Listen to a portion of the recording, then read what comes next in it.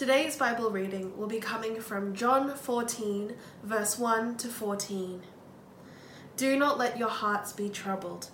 You believe in God, believe also in me. My Father's house has many rooms. If that were not so, would I have told you that I am going there to prepare a place for you?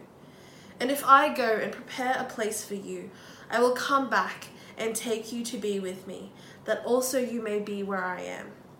You know the way to the place where I am going. Thomas said to him, Lord, we don't know where you are going, so how can we know the way? Jesus answered, I am the way, the truth, and the life. No one comes to the Father except through me. If you really know me, you will know my Father as well. From now on, you do know him and have seen him. Philip said, Lord, show us the Father, and that will be enough for us. Jesus answered, Don't you know me, Philip? Even after I have been among you such a long time, anyone who has seen me has seen the Father. How can you say, Show us the Father? Don't you believe that I am in the Father, and that the Father is in me? The words I say to you, I do not speak on my own authority. Rather, it is the Father living in me who is doing this work. Believe me when I say that I am in the Father, and the Father is in me. Or at least believe on the evidence of the works themselves. Very truly I tell you, whoever believes in me will do the works I have been doing, and they will do even greater things than these, because I am going to the Father. And I will do whatever you ask in my name, so that the Father may be glorified in the Son. You may ask me for anything in my name, and I will do it. This is the word of God. My name is Adam. I'm the lead pastor here, and it's so great to have you with us. We're in week 3 of a sermon series that we've called Untroubled Hearts. We're looking at the final words of Jesus to his disciples. It's the night before his crucifixion, and Jesus knows what is coming. So he gathers with his disciples. He shares a meal with them. He instructs them. And as we'll see today, he comforts them. Now, I wonder, when you feel troubled, what brings you comfort? It might be a nice cup of tea. It might be a whole block of chocolate. It might be exercising or listening to music. It might be a hug from a loved one. Whatever it is, today we're going to be looking at Jesus' solution for our troubled hearts. This is what he says in verse 1 to the disciples. He says, Do not let your hearts be troubled. Now, why were the hearts of the disciples troubled? Well, remember last week, Jesus had just told them that one of them will betray him. Jesus has just told them that Peter, one of their unofficial leaders, will disown Jesus 3 times. And most troubling of all, Jesus has just told them that he is leaving them and they cannot follow.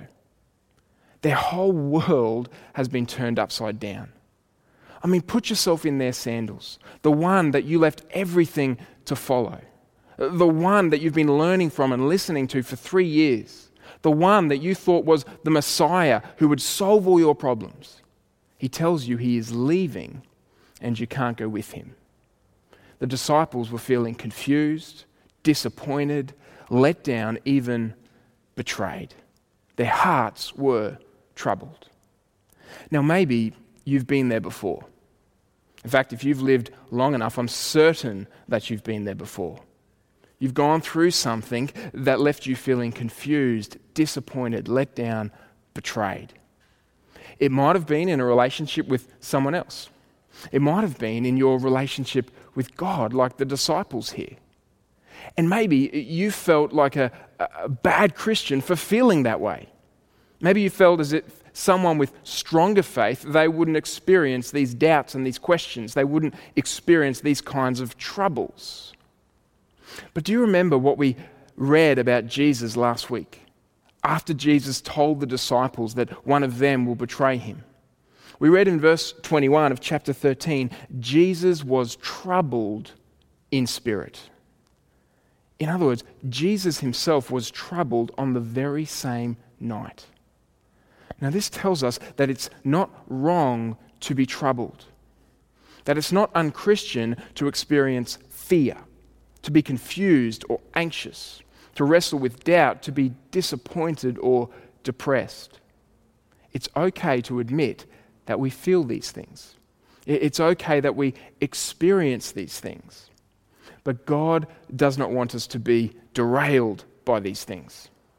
God knows that we will experience trouble in this life, but God does not want these troubles to take us out.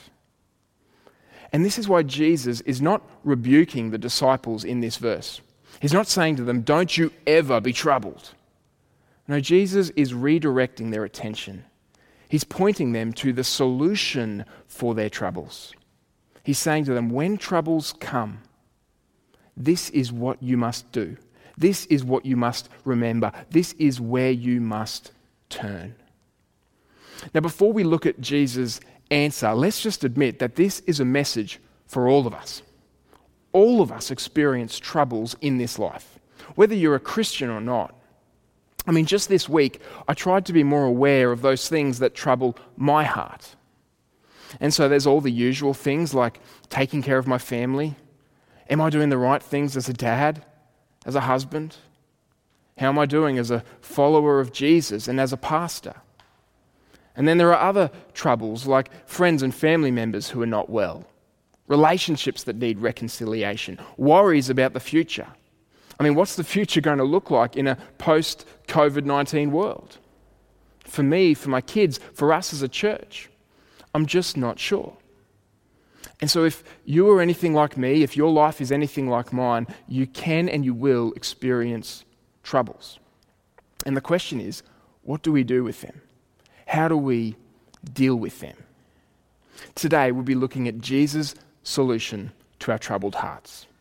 And he gives it to us right up front in verse 1. This is what he says. He says, "Do not let your hearts be troubled. You believe in God. Believe also in me." Now, did you catch what Jesus is saying here? This is a massive claim from Jesus. He puts himself on par with God. He essentially says, you believe in God, that's good. Believe in me in the same way.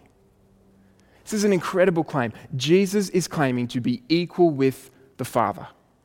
And this is why he says the answer to our troubled hearts is to trust in him. Now maybe you're thinking, yeah, I get that, but why?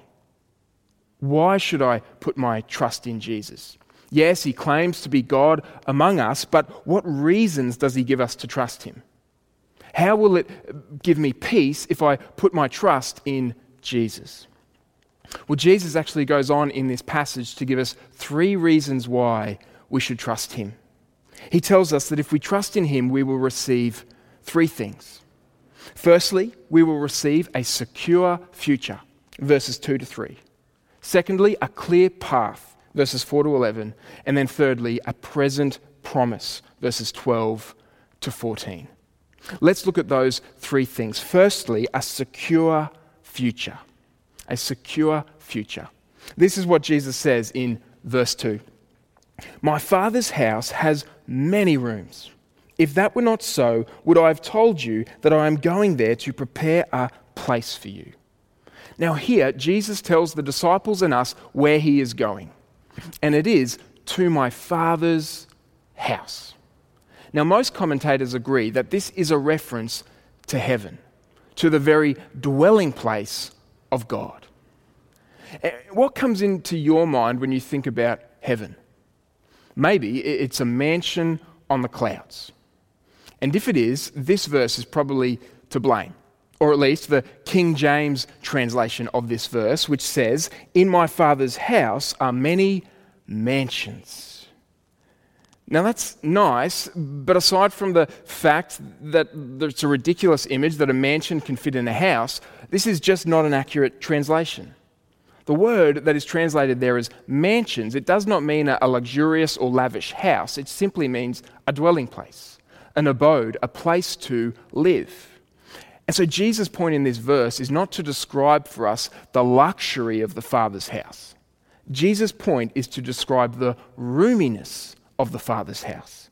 There are many rooms. There is plenty of room in the presence of God. There is room for you, and there is room for whoever will come. In other words, heaven is not like the hotel room that I stayed in London many years ago, which wasn't really a room, but more like a cupboard, with a smaller cupboard that was a bathroom. Now, heaven is more like the house I stayed in Monterey, California, a few years ago. I was there at a church attending a conference, and the church graciously put us up with a family that attended the church. And this house was and is to this day the biggest house I've ever been in. I mean, I did not just have my own room, I had my own wing. There were rooms upon rooms upon rooms. And this is kind of a picture of heaven. There is plenty of room in the presence of God. Now, how do we know this to be true? How can we be sure?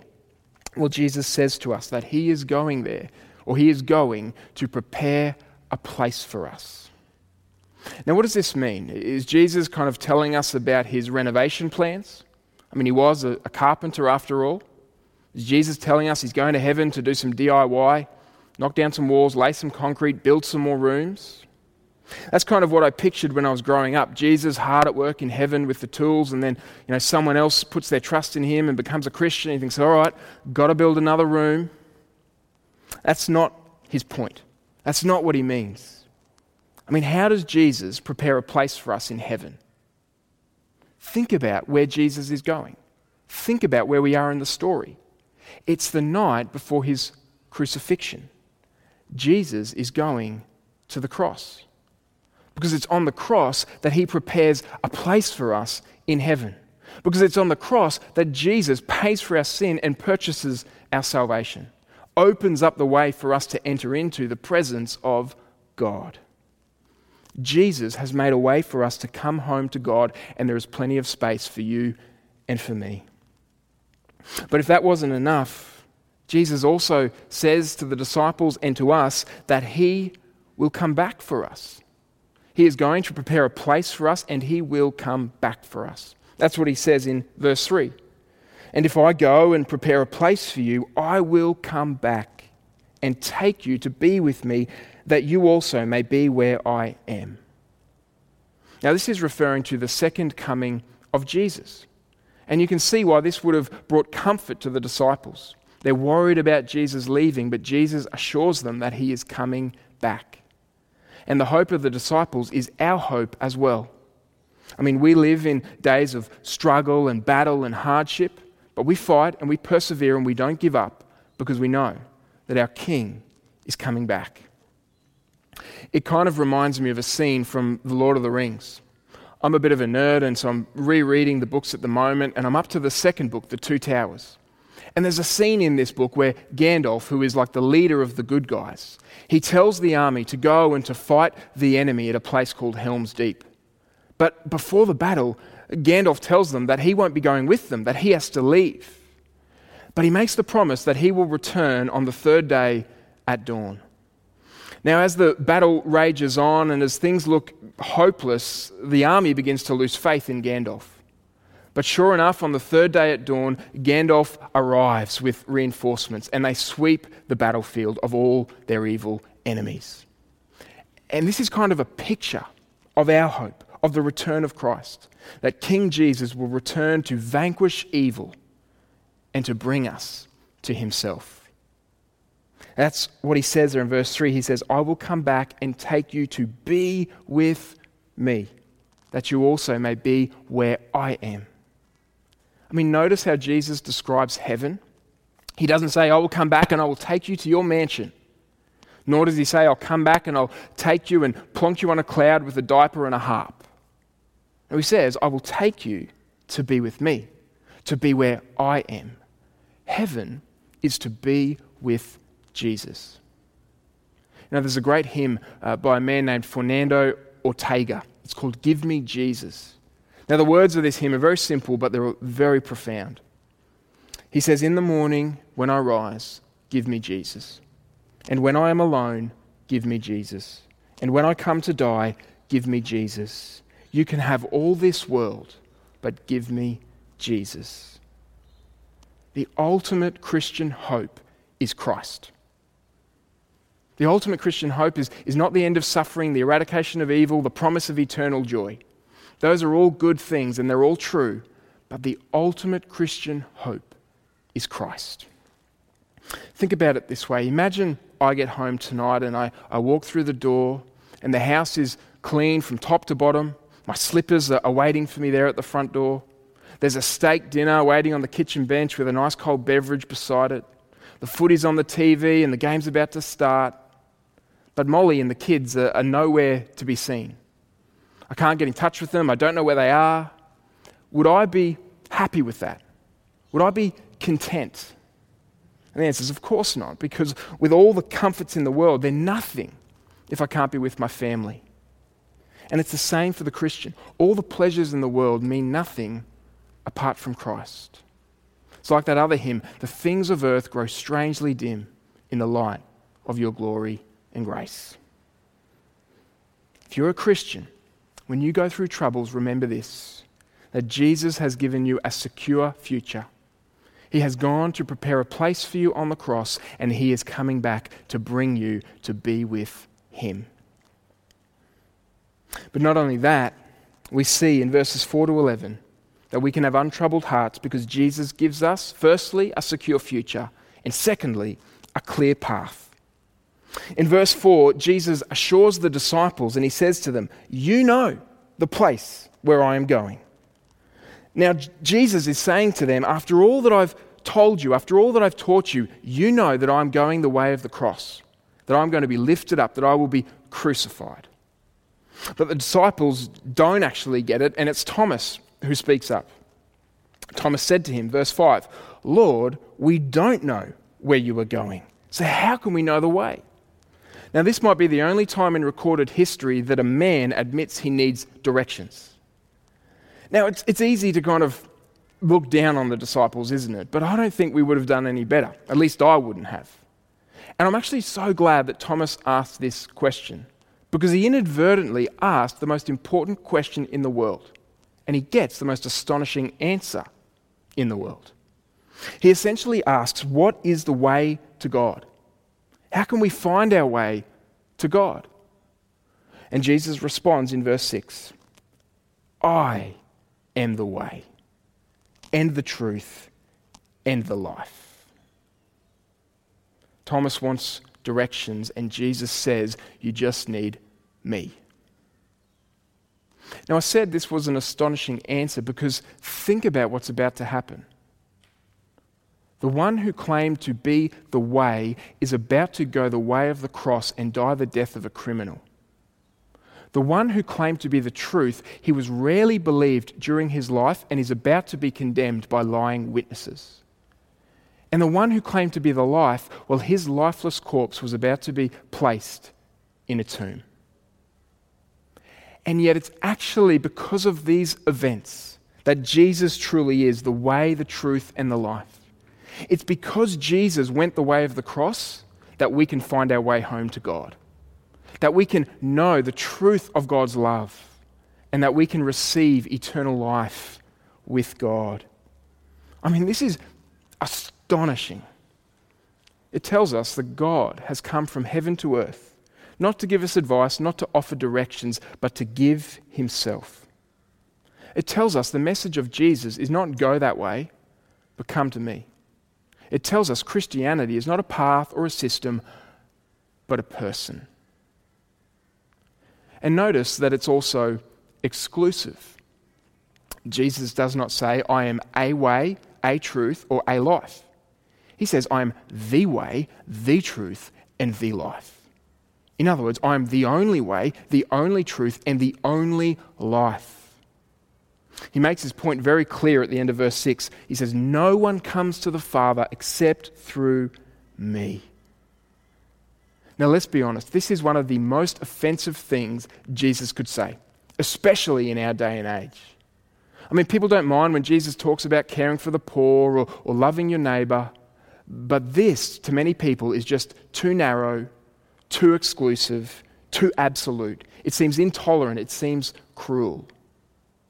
But I would argue that it is actually incredibly loving because Jesus is being honest with us. I mean, imagine that you go bushwalking and you get hopelessly lost. You have no idea where you are, you have no food or drink, you're wandering around for hours, it's starting to get dark, it's not looking good. Then suddenly someone from search and rescue appears, they find you and they tell you they know the way to go. They can lead you back home. Now, would you say to that person, don't you dare tell me what to do? Don't you be so arrogant?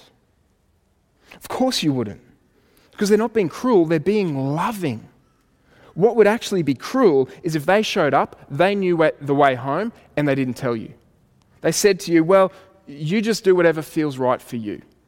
You just follow whatever path your heart tells you to follow. You would say to them, no, tell me the way home. Tell me where I've got to go.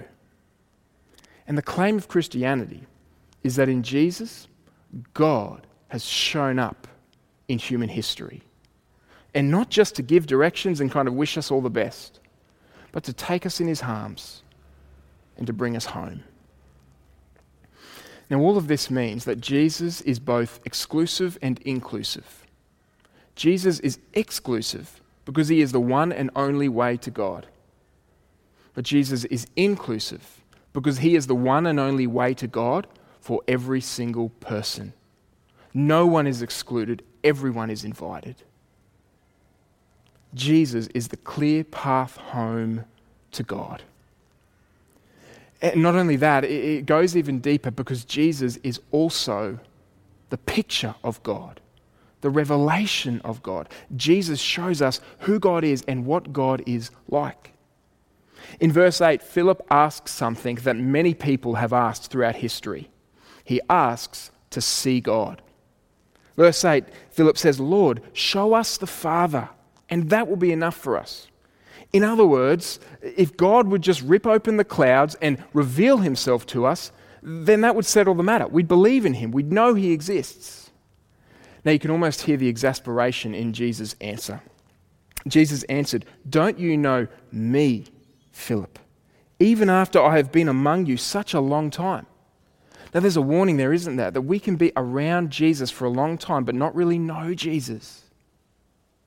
Jesus goes on, anyone who has seen me has seen the Father.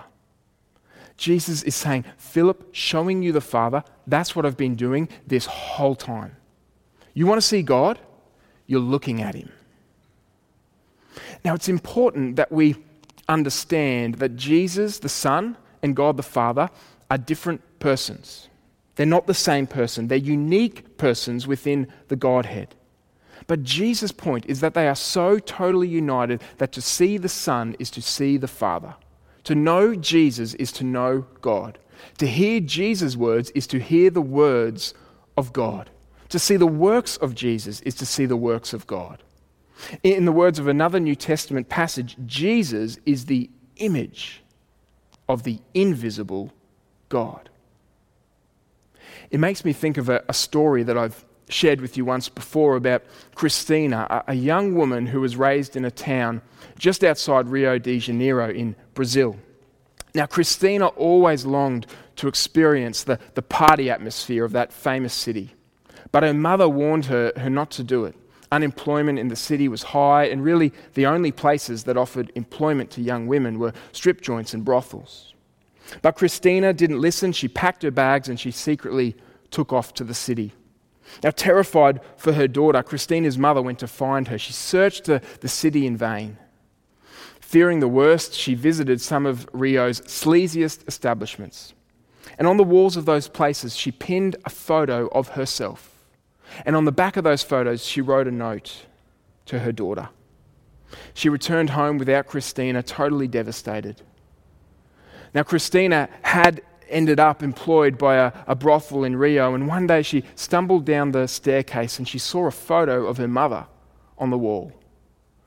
Picking it up, she noticed that there was her mother's writing on the back, and she turned it over and she read this: whatever you have done, whatever you have become, please just come home. And she did. And Jesus Christ is like the photo of God in our world. He shows us what God is like, and his message to us is, whatever you have done, whatever you have become, please come home. See, Jesus is the clear path to God, and he is a path paved with grace. We can have untroubled hearts in this world if we put our trust in Jesus, because he gives us a secure future. He gives us a clear path. And thirdly and finally, he gives us a present promise. A present promise. In verses 12 to 14, Jesus actually makes two promises. Now, on the surface, they seem a little bit confusing, but they can actually fill us with hope and with joy. The first promise is in verse 12, where Jesus says, "Very truly I tell you." In other words, listen up. "Whoever believes in me will do the works I have been doing, and they will do even greater things than these, because I am going to the Father." Now, Jesus says the person who believes in him will do greater things than what Jesus has been doing. Now, maybe you're like me and you think, what the heck? I mean, what is Jesus talking about? What could this possibly mean? What could possibly be greater than what Jesus did? He healed people. He walked on water. He turned water into wine, which is a pretty great thing to be able to do. He even raised people from the dead. And so this means Jesus can't be saying that we will outperform him, that we will have a more powerful or more spectacular ministry than him.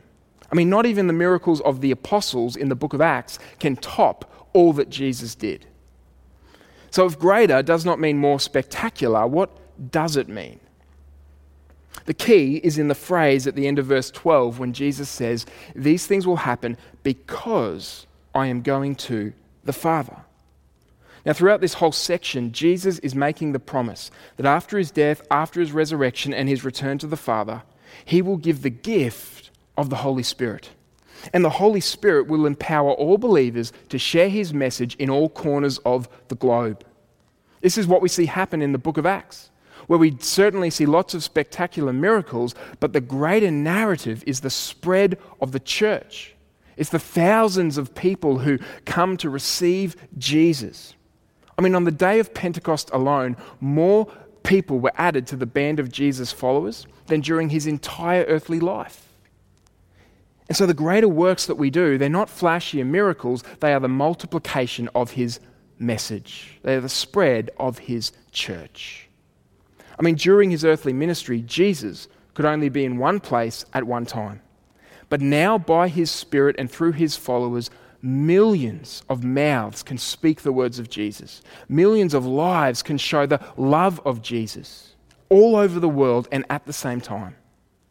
Now, what this means, if you are a follower of Jesus, it means you are part of the greater things that Jesus is doing in this world. And you don't have to do powerful, spectacular things. You just have to offer your ordinary, everyday life to God. The words you say, the work you do, the way you love, you ought to do it in Jesus' name and for Jesus' glory. So here's the question. Are you involved in these greater things?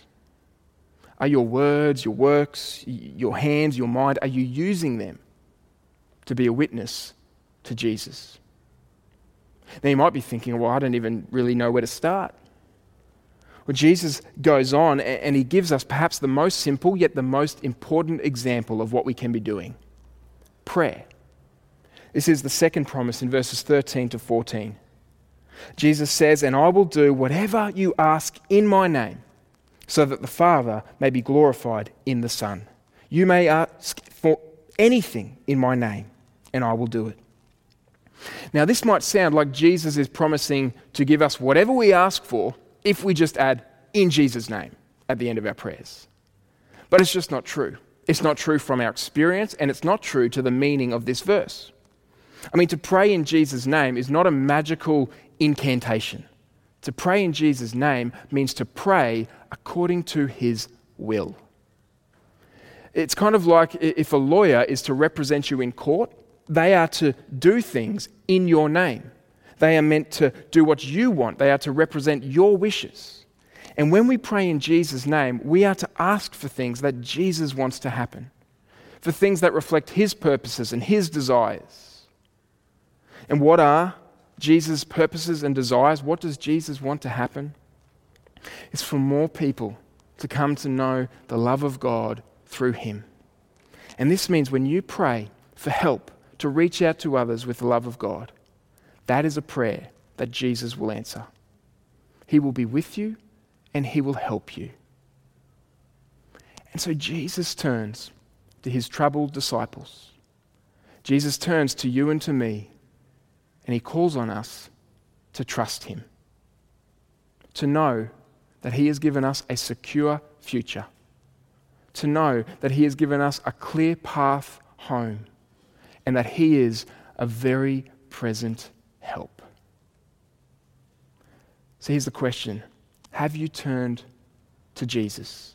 Are you trusting in Jesus? Do you turn to him in your troubles? He has turned to you. He has done everything for you. And he says to you today, do not let your hearts be troubled. Believe in God, believe also in me. Let's pray. Father, thank you that you have shown us what you are like in Jesus. Thank you that you have reached out to rescue us in Jesus. And thank you that we can have a certain hope and a secure future in Jesus. And Lord, we just want to take a few moments now to turn to you. We want to admit where we are troubled and need comfort. We want to confess where we've turned to other things for comfort. We want to ask for your help to reach out to others with the love of God. And we want to, for some of us, Lord, respond to your invitation to come home. So, Lord, we just take these next few moments to pray in our hearts, to bring these things before you, because you hear us and you answer our prayers.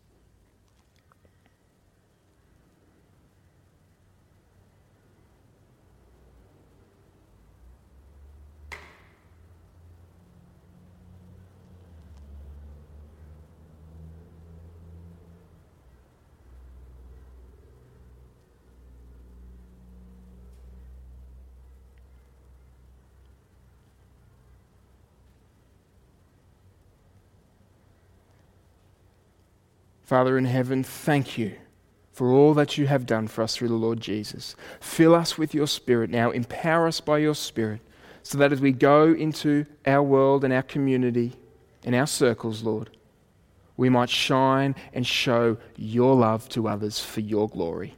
And we pray this in Jesus' name. Amen. Church, let me pray this blessing over you as we close from 2 Corinthians chapter 13. The grace of the Lord Jesus Christ and the love of God and the fellowship of the Holy Spirit be with you all. Amen.